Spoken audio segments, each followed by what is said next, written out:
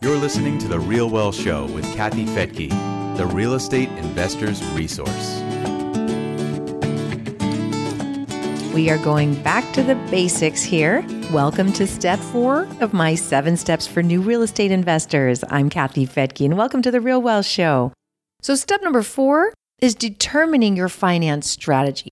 So once you know your purchasing power, once you've talked to a lender and you found out that you qualify or you know what you need to do to qualify, then you get to develop your financing strategy. You need to look at what money you'll use for your down payment, how much, and what kind of loan you'll get. Now, some investors prefer to put more money down in order to get more cash flow. Others prefer to leverage to the max in order to acquire more assets. And if you do choose that route, to leverage to the max, again, you need to have at least 6 months reserve set aside for each property. Otherwise, you risk losing the asset if you can't meet those debt obligations. So make sure you have plenty of funds set aside for potential vacancies or make-ready costs when tenants move out.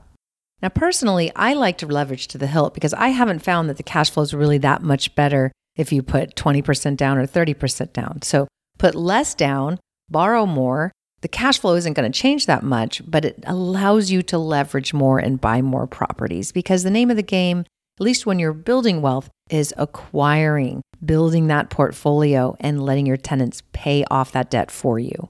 In fact, I'd rather see investors put 20% down and keep the 10% they might have put into the down payment and stick that in the reserve account instead, because it's more important that you have cash available, again, for those potential vacancies, because there will be vacancies. And it's real estate, so things can happen. You just want to have that cash available so that you can hold the asset. Because the key is holding the asset for the long term. That is where great wealth is accumulated.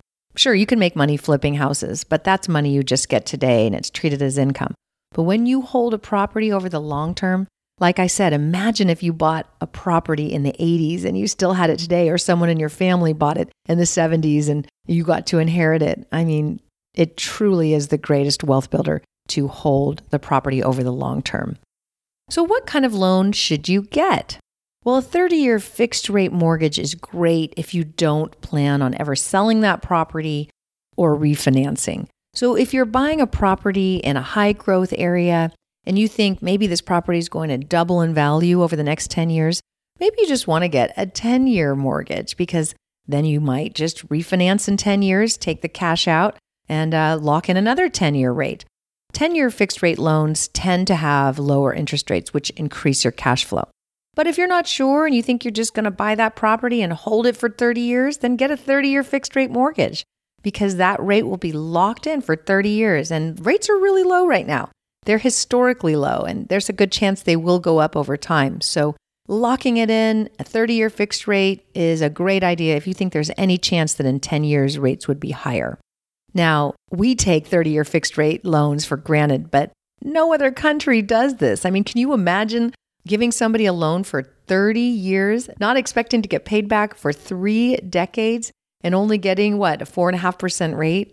It's amazing that we can get that kind of deal here in the US. So it's very special, and people need to take advantage of it. And like I said, you can get 10 loans per person. And if you're married and able to qualify for the loan separately, then each of you can get those 10 loans. Now, if you have a primary residence, then that counts towards the 10. So you might only be able to get 9 loans. But still, take advantage of this low U.S. financing that no other country has because it truly is one of the greatest wealth builders out there. I mean, just imagine if you lock in today's payments and you know that rents are going up, you know that the value of the asset is going up, but in 10 or 20 years, you're still locked into that same payment when maybe rents have doubled in that time. And that, again, is how you build tremendous cash flow. It really is incredible that you can lock in a 4.5% rate for 30 years. So take advantage. Now, back when I started investing, people were getting interest-only loans. I don't even know if you can get those anymore. But I would not recommend that. Let your tenants pay down your loan for you. And a 5, 7, or 10-year adjustable rate mortgage would be just fine if you think that you're going to sell in that time frame or refinance because the values have gone up. Now, if you buy a property that is cash flowing really well, you might even consider getting a 15-year mortgage and paying off the home in 15 years. That could be a great way to be retired in 15 years, and a 15-year mortgage is usually lower than the 30-year fixed. So just talk to your lender and look at all your options and come up with your financing strategy. I know some of our members at Real Wealth Network maxed out the 10 loans that they could get through Fannie and Freddie, and they just started going to family and friends saying, hey, I know you've got an IRA.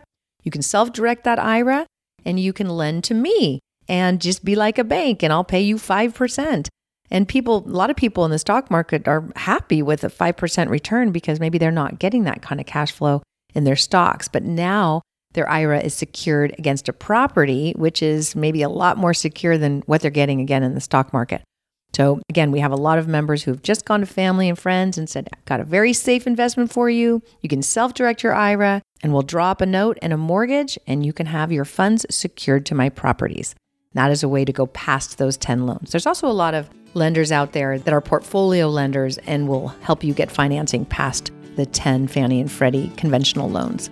And again, we have that list. If you're a member at Real Wealth Network, you can get the list of all those lenders under the Resources tab. You just go to realwealthshow.com and you'll be able to join right there. It's free and you'll get access to lenders who specialize in real estate investing. I'm Kathy Fettke, and thanks for joining me here on The Real Wealth Show. I'll talk about the next step on the next episode.